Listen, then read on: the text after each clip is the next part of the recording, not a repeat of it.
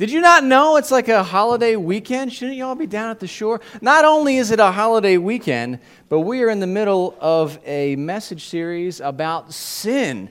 So it's like if you needed a reason not to be here today, you've got a couple, but you're here. So how about a round of applause for yourselves? Thank you for being, go ahead, don't be shy, clap for yourselves. Yeah, you're great. I did have a lot of people tell me that they weren't going to be here, but they're going to listen online. So how about a round of applause for people listening online? Let's give them a round of applause. Well, hang on, not that much. Don't go crazy. I mean, they're not here, right? But we do appreciate you listening online. Of course, we appreciate you being here today. Yes, we are in the middle of a message series about sin, probably one of the least fun topics to talk about, like in a church setting, right? We talk about sin, or maybe hell's even worse. So maybe we do the 1-2 punch, talk about sin, then we'll talk about, no, we won't do that. I remember I just mentioned we're celebrating our 5th anniversary coming up soon. I remember our very first June together as a church. It was maybe the second or third Sunday, and I was trying to explain this thing that we Christians call the gospel message, the essential message of Christianity and being saved and what it means and what Jesus has done for us and this whole thing of dying. You know, the essential message, dying on the cross for our sins. And as I'm preaching that message, as I'm talking through that, as I'm trying to communicate that message, I say, you know what we really need to do as a church? We need to do a series on sin, and it's going to be a lot of fun, and you can invite all your friends. And nobody laughed when I said that. And they're like, are you serious? If you're trying to grow a church, don't talk about sin. So we had a lot of rough Sundays that first summer, a lot of tough crowds. But it's true, we do need to talk about this thing of sin because it affects every single one of us. Whether we realize it or not, whether we use that term or not, this thing called sin affects us all. And last week, I gave you a whole bunch of definitions of sin, how we define sin, how we think about sin, and different ways that we can look at it. We can see it simply as breaking God's commands. Well, that's sin, sure. And then there's some more advanced explanations. Anything we say, think, or do, that's sin. Do you remember some of these definitions that I gave you last week, right? That's sin. There's thinking of sin as a condition or a disease, the disease of sin. There's thinking of sin as crossing God's boundaries. That's how we talk about sin a lot here at Hope, that God, because He loves each and every one of us, He has set up these boundaries for us to live within. And when we cross those boundaries, when we step outside of those boundaries, that's sin. And so that's how we talk about sin a lot here. We could talk about sin as wanting something more than we want God. Wanting something else more than we want God. Wanting something else more than we value that relationship with God. And so that's another way to think about sin. And then last week, if you remember, we ended simply by saying that sin is breaking God's heart.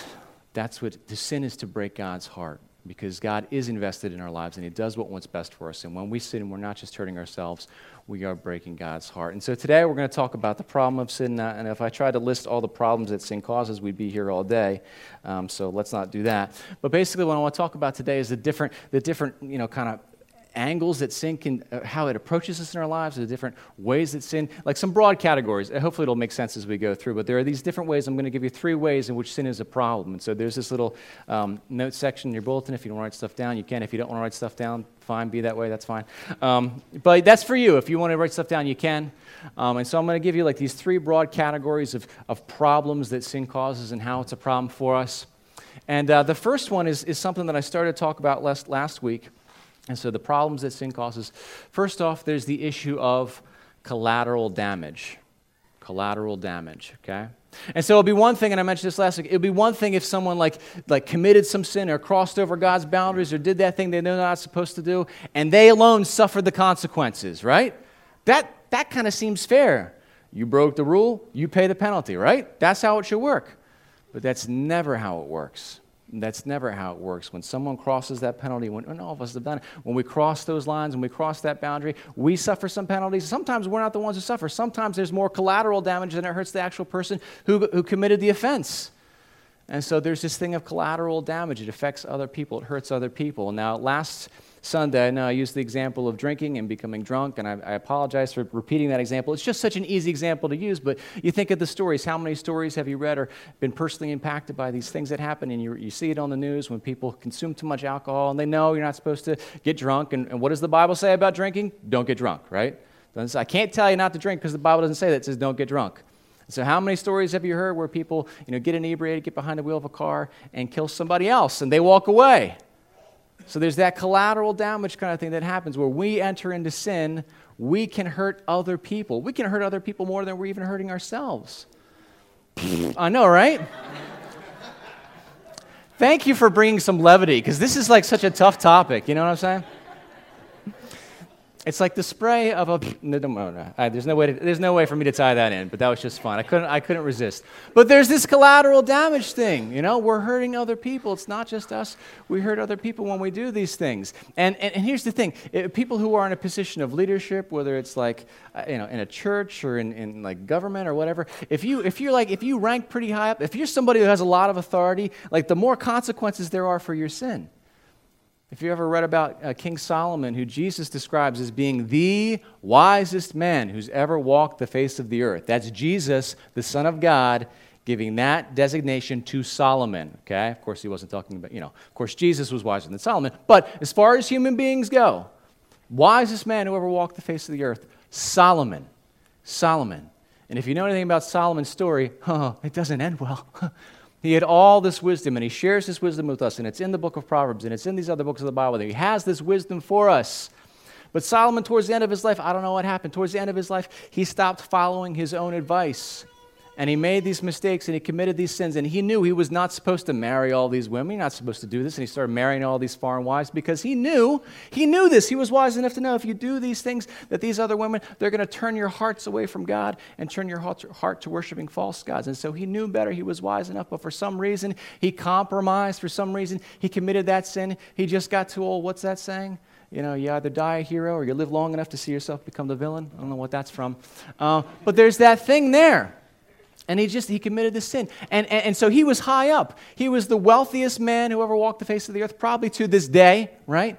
The most powerful man. This is when Israel was the superpower of the world. He committed these sins, and to this day, the nation of Israel is suffering.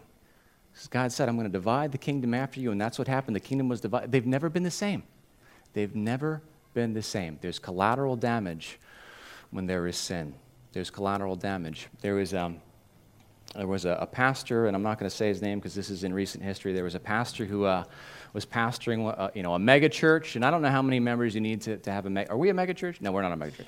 I don't know what the number is that you're supposed to reach. And by the way, let me say this about the mega church thing. Some people think mega churches are terrible. Why you have that many? Some people think they're great. Being big as a church doesn't make it good, doesn't make it bad either, okay? So there are mega churches. You could be big as a mega church. You could be bad. I don't know. We're small. Does that make us great just because we're small? Well, no, it doesn't.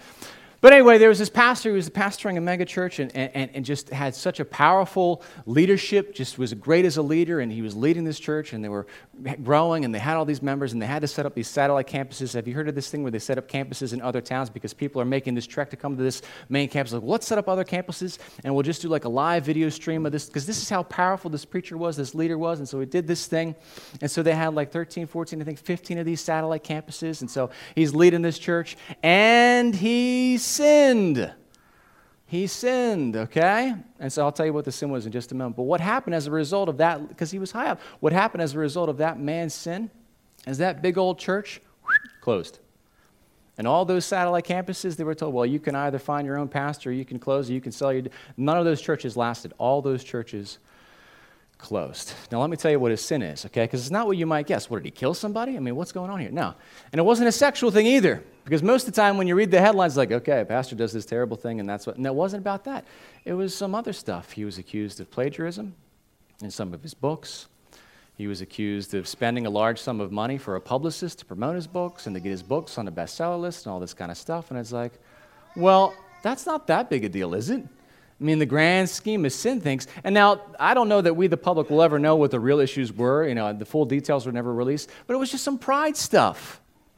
Just some pride stuff. See, that's big. That was enough. And that was enough. Whatever, we don't know the details, but whatever it was, that leadership board of that church decided, we can't go on doing this. You can't be our leader. And so the leader fell, and the whole organization fell. Now, I'm not here to tell you that was right or wrong. I don't know the details. And I know there are some people who think whenever a church closes, that's a bad thing. I don't believe that. Sometimes churches need to close their doors. Sometimes they need to close down. I'm just trying to make the point that when one person sins, when one person crosses those boundaries, there's always collateral damage. There's collateral damage there, okay? Now, in general, you could take this very principle and apply it to all of humankind, because here's the reality. Every act of injustice or discrimination or the fact that there's inequality on this planet, it's like this whole collateral damage thing affects the entire species. We're all impacted by this. We live in this day and age where there are so many people who are vocal about these social justice issues. In fact, there's that term, social justice warriors. Have you heard that term? That sounds like a great thing, doesn't it? I've only heard it used in a negative sense. Oh, there comes a social justice warrior trying to solve. But it sounds like, oh, you're a warrior for it sounds good. But all these different issues, inequality among the races, or inequality among the, within the genders, or why they're rich and why they're poor, and all these people cry out, and their protests, the cries, all the same thing. This isn't fair. This isn't fair. This isn't fair that this group of people is treated that way and that group of people is treated that way. That's not fair. And all of them are right. It's not fair. And sin and the collateral damage caused by sin. It's kind of like the butterfly effect. One person's greed or a small group of people, their greed can affect everybody else, people on the other side of the planet. You just don't know it. This collateral damage affects all of us. That's why there is injustice. That's why there's discrimination. That's why there's inequality, because of the collateral damage caused by sin. So one of the problems of sin is collateral damage. Here's another one. Deception. Deception. I'm not talking about you telling lies. I'm talking about how sin deceives us, or how we deceive ourselves into sin. There's this deception. And specifically, I'm thinking about how sometimes when somebody crosses those boundaries or commits a sin, there's no immediate consequences, okay? And so there's no immediate consequences. And so if someone breaks that command, breaks that law, does that thing they know they're not supposed to do, and there's no immediate consequence, then there's that little bit of deception. It's like, well, I guess this is okay. I got away with it. I don't think anybody's hurt. I don't see any collateral damage, not immediately, so I guess this is okay to do. And that's how sin lies to us, and that's how we lie to ourselves. And here's the problem, is that eventually these things can and often do, and almost always do, catch up with us. Several years ago, I worked for a brief period of time, I worked for a nonprofit. It wasn't Christian. It was just a completely, secular thing. And so it was just a brief time, but there was a woman who worked there, and she had a great reputation. She was very kind and all this. And years after I left the job, we find out, because it was in the newspaper, that this woman had been embezzling from this organization for years, for like a decade or so. And she had stolen tens of thousands of dollars from this nonprofit. And everybody was scratching their heads and saying, this was such a kind woman. How did she do this? How did this happen? How does something on this scale happen? Well, I'll tell you exactly how it happened, is that she stole a little bit once, didn't get caught. No consequences, no immediate consequences. And so she took a little bit more, didn't get caught. No immediate consequences, no visible immediate consequences. So she stole a little bit more, didn't get caught, and so forth and so forth and so on. And so that's how this happened, until we got to a point where all of a sudden it was like, where did all this money go? And she was busted. And you think about all the people in this nonprofit who work for this who were impacted. The collateral damage, sure, but also the deception of sin. Now see, deception works on multiple levels here. And so the one level is to say, well, there's this thing of there are no immediate consequences, so it's okay. It's not okay, even if there aren't immediate visible consequences, okay? Because even if there isn't immediate collateral damage, there's damage in your heart. Okay, in your spirit. You're compromising yourself. You're undermining yourself, and so there's damage that happens there. And as we said last week, not only are you damaging yourself, you're breaking God's heart. So some people commit these sins like, okay, everything worked out fine, I got away with it. And you never really get away with it, even if it looks like you got away with it, okay? And so there's the deception of sin. And listen, one more example. The whole stuff that happened with Tiger Woods way back, what was it, like 7 years ago or whatever. Listen, I'm not picking on Tiger Woods. I'm not standing in judgment of him. But there's the same kind of thing there where he was like, he had this relationship outside of his marriage and got away with it. And so he did it again and did it again and did it. No immediate consequences. I guess I got away with it. And then all of a sudden, boom, it blew up and changed, and impacted a lot of people's lives there. But there's that thing of the deception of sin. I guess I got away with it. No, you didn't get away with it. You're hurting yourself. You're hurting your relationship with your Heavenly Father. And so there's that. There's another thing, and the scripture passage that Holly, just Holly, no last name, that Holly read for us today really highlights this. And so it's the issue of, let me see if I put this a different way. Tim Keller, I mentioned him last week. He's a great pastor, great writer, great thinker. Modern day C.S. Lewis, look him up. But he has, on multiple occasions, talked about sin in the same way we think about addiction, okay? He's talked about sin in the same way that we think about addiction. And the problem that people have with addiction, let's talk about specifically like substance abuse, is that you develop a tolerance, Okay? And so that's the third category of problems that sin causes, is tolerance, right? And so when you're thinking about substance abuse, someone is addicted to a substance and they use that substance and they get that high or they get that sense of relief or that sense of escape or that sense of relaxation, whatever it is. And so they use some of the substance to receive some kind of benefit, some kind of feeling. But over time, there's tolerance, right? And so you grow tolerant to that, and they need more of the substance to get the same high, and they need more of the substance, and they need more of the substance. I mean, we did that walk not too long ago, the overdose awareness walk. This is how these overdose things happen a lot of the times, is people just need, I need more to reach that level of calm or peace or high or whatever it is. That's how it works with substance. But not only with substances, it can work that same way with other sins in our lives. We just grow tolerant to them. I mean, talk about sins of pride and things related to that. Or maybe you just have a craving, and we got to go back to one of the definitions of sin. Sin as being wanting something else more than you want God. And maybe you just really, really want something else more than you want God. Maybe it's like you just want the approval of somebody. You know, you're dating somebody and you just want them to like you, just want their approval, or you want the approval of your boss, or you want the approval of your dad, and you just crave that. You crave it so much, and it's like then maybe your dad, after wanting it for years wanting that approval, he gives you a little attaboy, and it feels good, but then it goes away. It's like, well, I need more than that. I need more than that. I need more than that.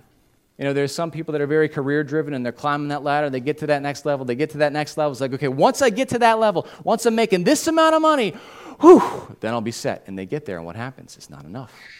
It's not enough because there's a tolerance. It's the same kind of principle. There's a tolerance that develops there. Look at this passage in your bulletin. Let me read a little bit more of this story for you. So here's where we are in history. God has done this amazing thing for his people, for the Hebrews, for the Israelites. He's done this amazing thing. He has freed them from slavery. They did not have freedom. I mean, that's what it is to be. They had no freedom. They were slaves. Slaves in Egypt doing the work for their Egyptian overlords. They were slaves. And so they're there, and God does this thing, and he frees them from their slavery, and he allows them to no longer be there, and he's about to bring them to the promised land. I mean, that's going to take some time. That's a different story. But he's going to take them to a land that's rich with milk and honey. He's going to take care of them. God has done these powerful, mighty things before them. They've seen the miracles and wonders of God. They have benefited from these things. And here's what happens. I'm reading from chapter 11. I'm going to start with verse 4. It says, "The rabble with them began to crave other food. And again the Israelites started wailing and said, 'If only we had meat to eat.'" If only. That's important. If only. If only. If only I had this other thing. What is that? Desiring something else more than you do. If only, if only, if only.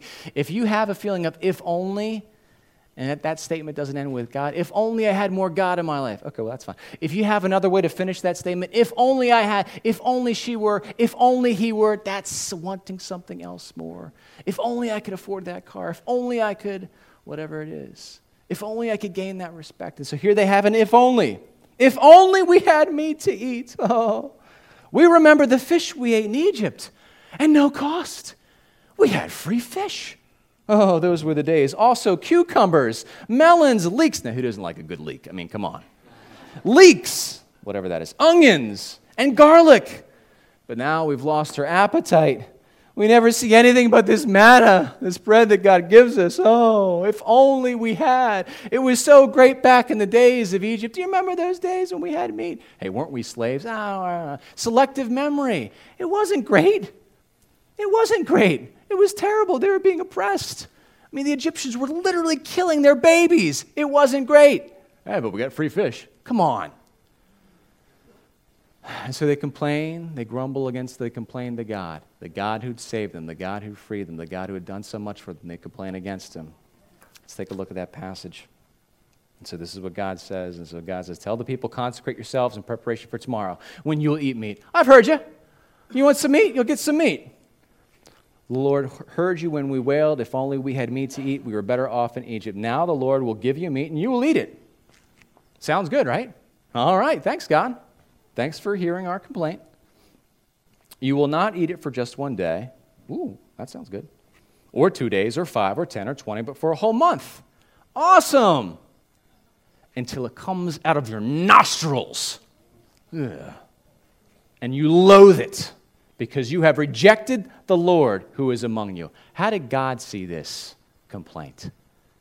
You would rather be slaves and have free fish than be with me? You want some meat? I'll give you meat. Tolerance. We had some quail and it was good. Okay, but we need more quail. Tolerance. We need more quail. We need more. We need more. We need more. They gorge themselves. What an image that came out of their nostrils.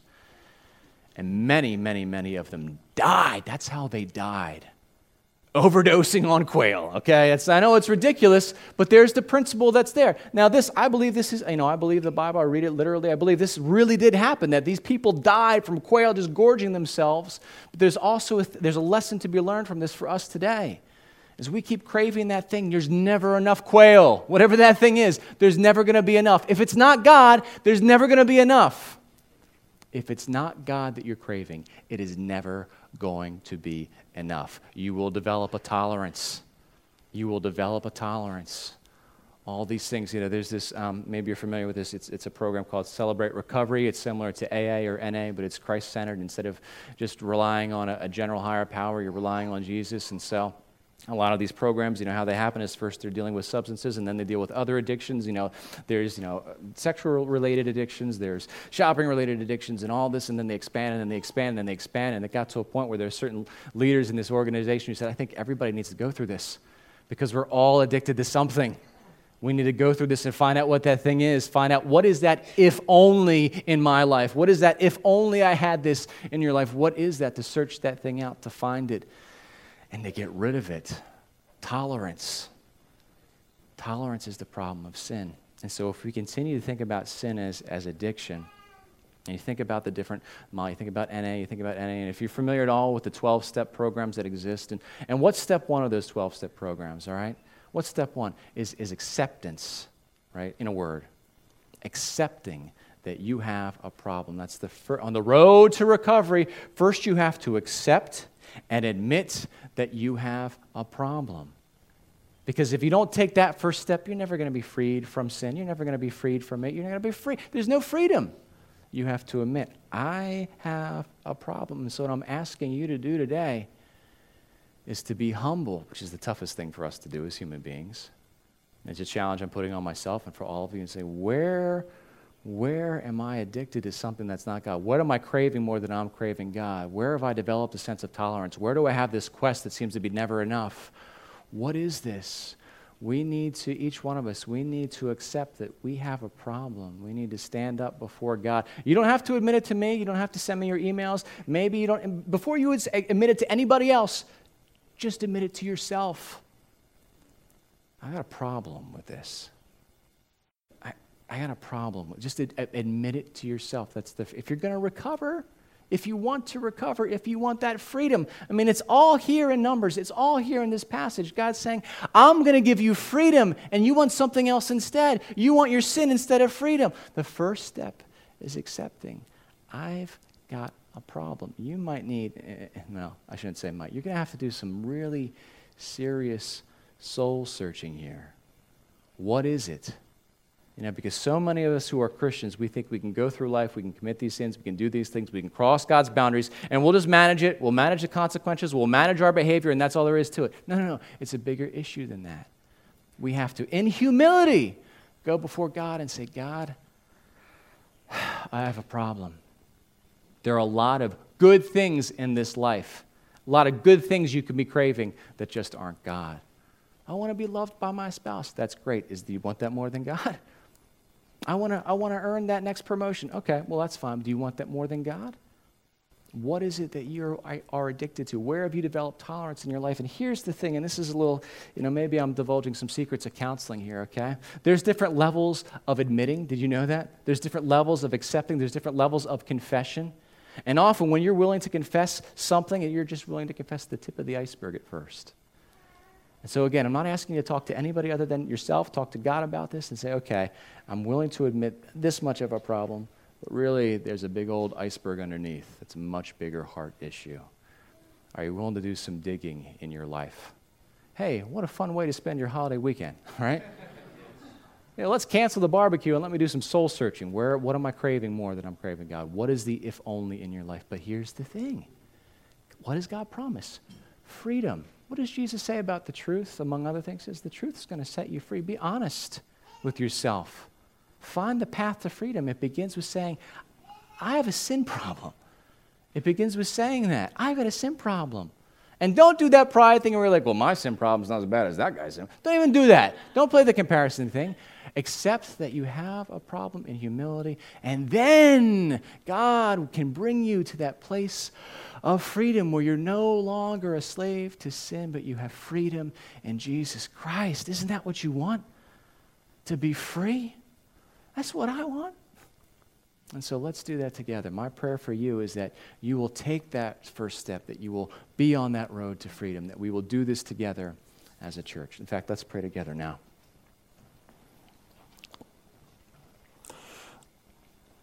Lord Jesus Christ, we're suffering from the condition of sin, and sometimes we're aware of it, and sometimes we're not. But Father, we acknowledge that our sinful state, it limits our perspective. It inhibits us from seeing the world the way that you see the world. Sin prevents us from seeing other people the way that you see them, and for caring about the things that you care about. And so, Father God, we want to be free. We really do, God. We want to be free from sin. And God, I just pray for the people who are here this morning who aren't sure, I don't know if I want to be free. I just pray that you would give them a desire to want to be free, that they would want to be free, that they would want to give up that sin, that they would want to stop craving something else more than they crave you. Be with each of us, Father God. No one here is above this. We are all impacted by sin. We are all sinners, saved by grace. We're saved by you, Jesus Christ. And so help us to find the freedom that exists in following you. Free us from sin. Break those chains and give us that freedom. That's what we crave. We pray this in Jesus' name. Amen.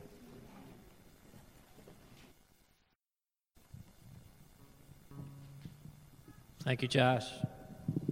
Thanks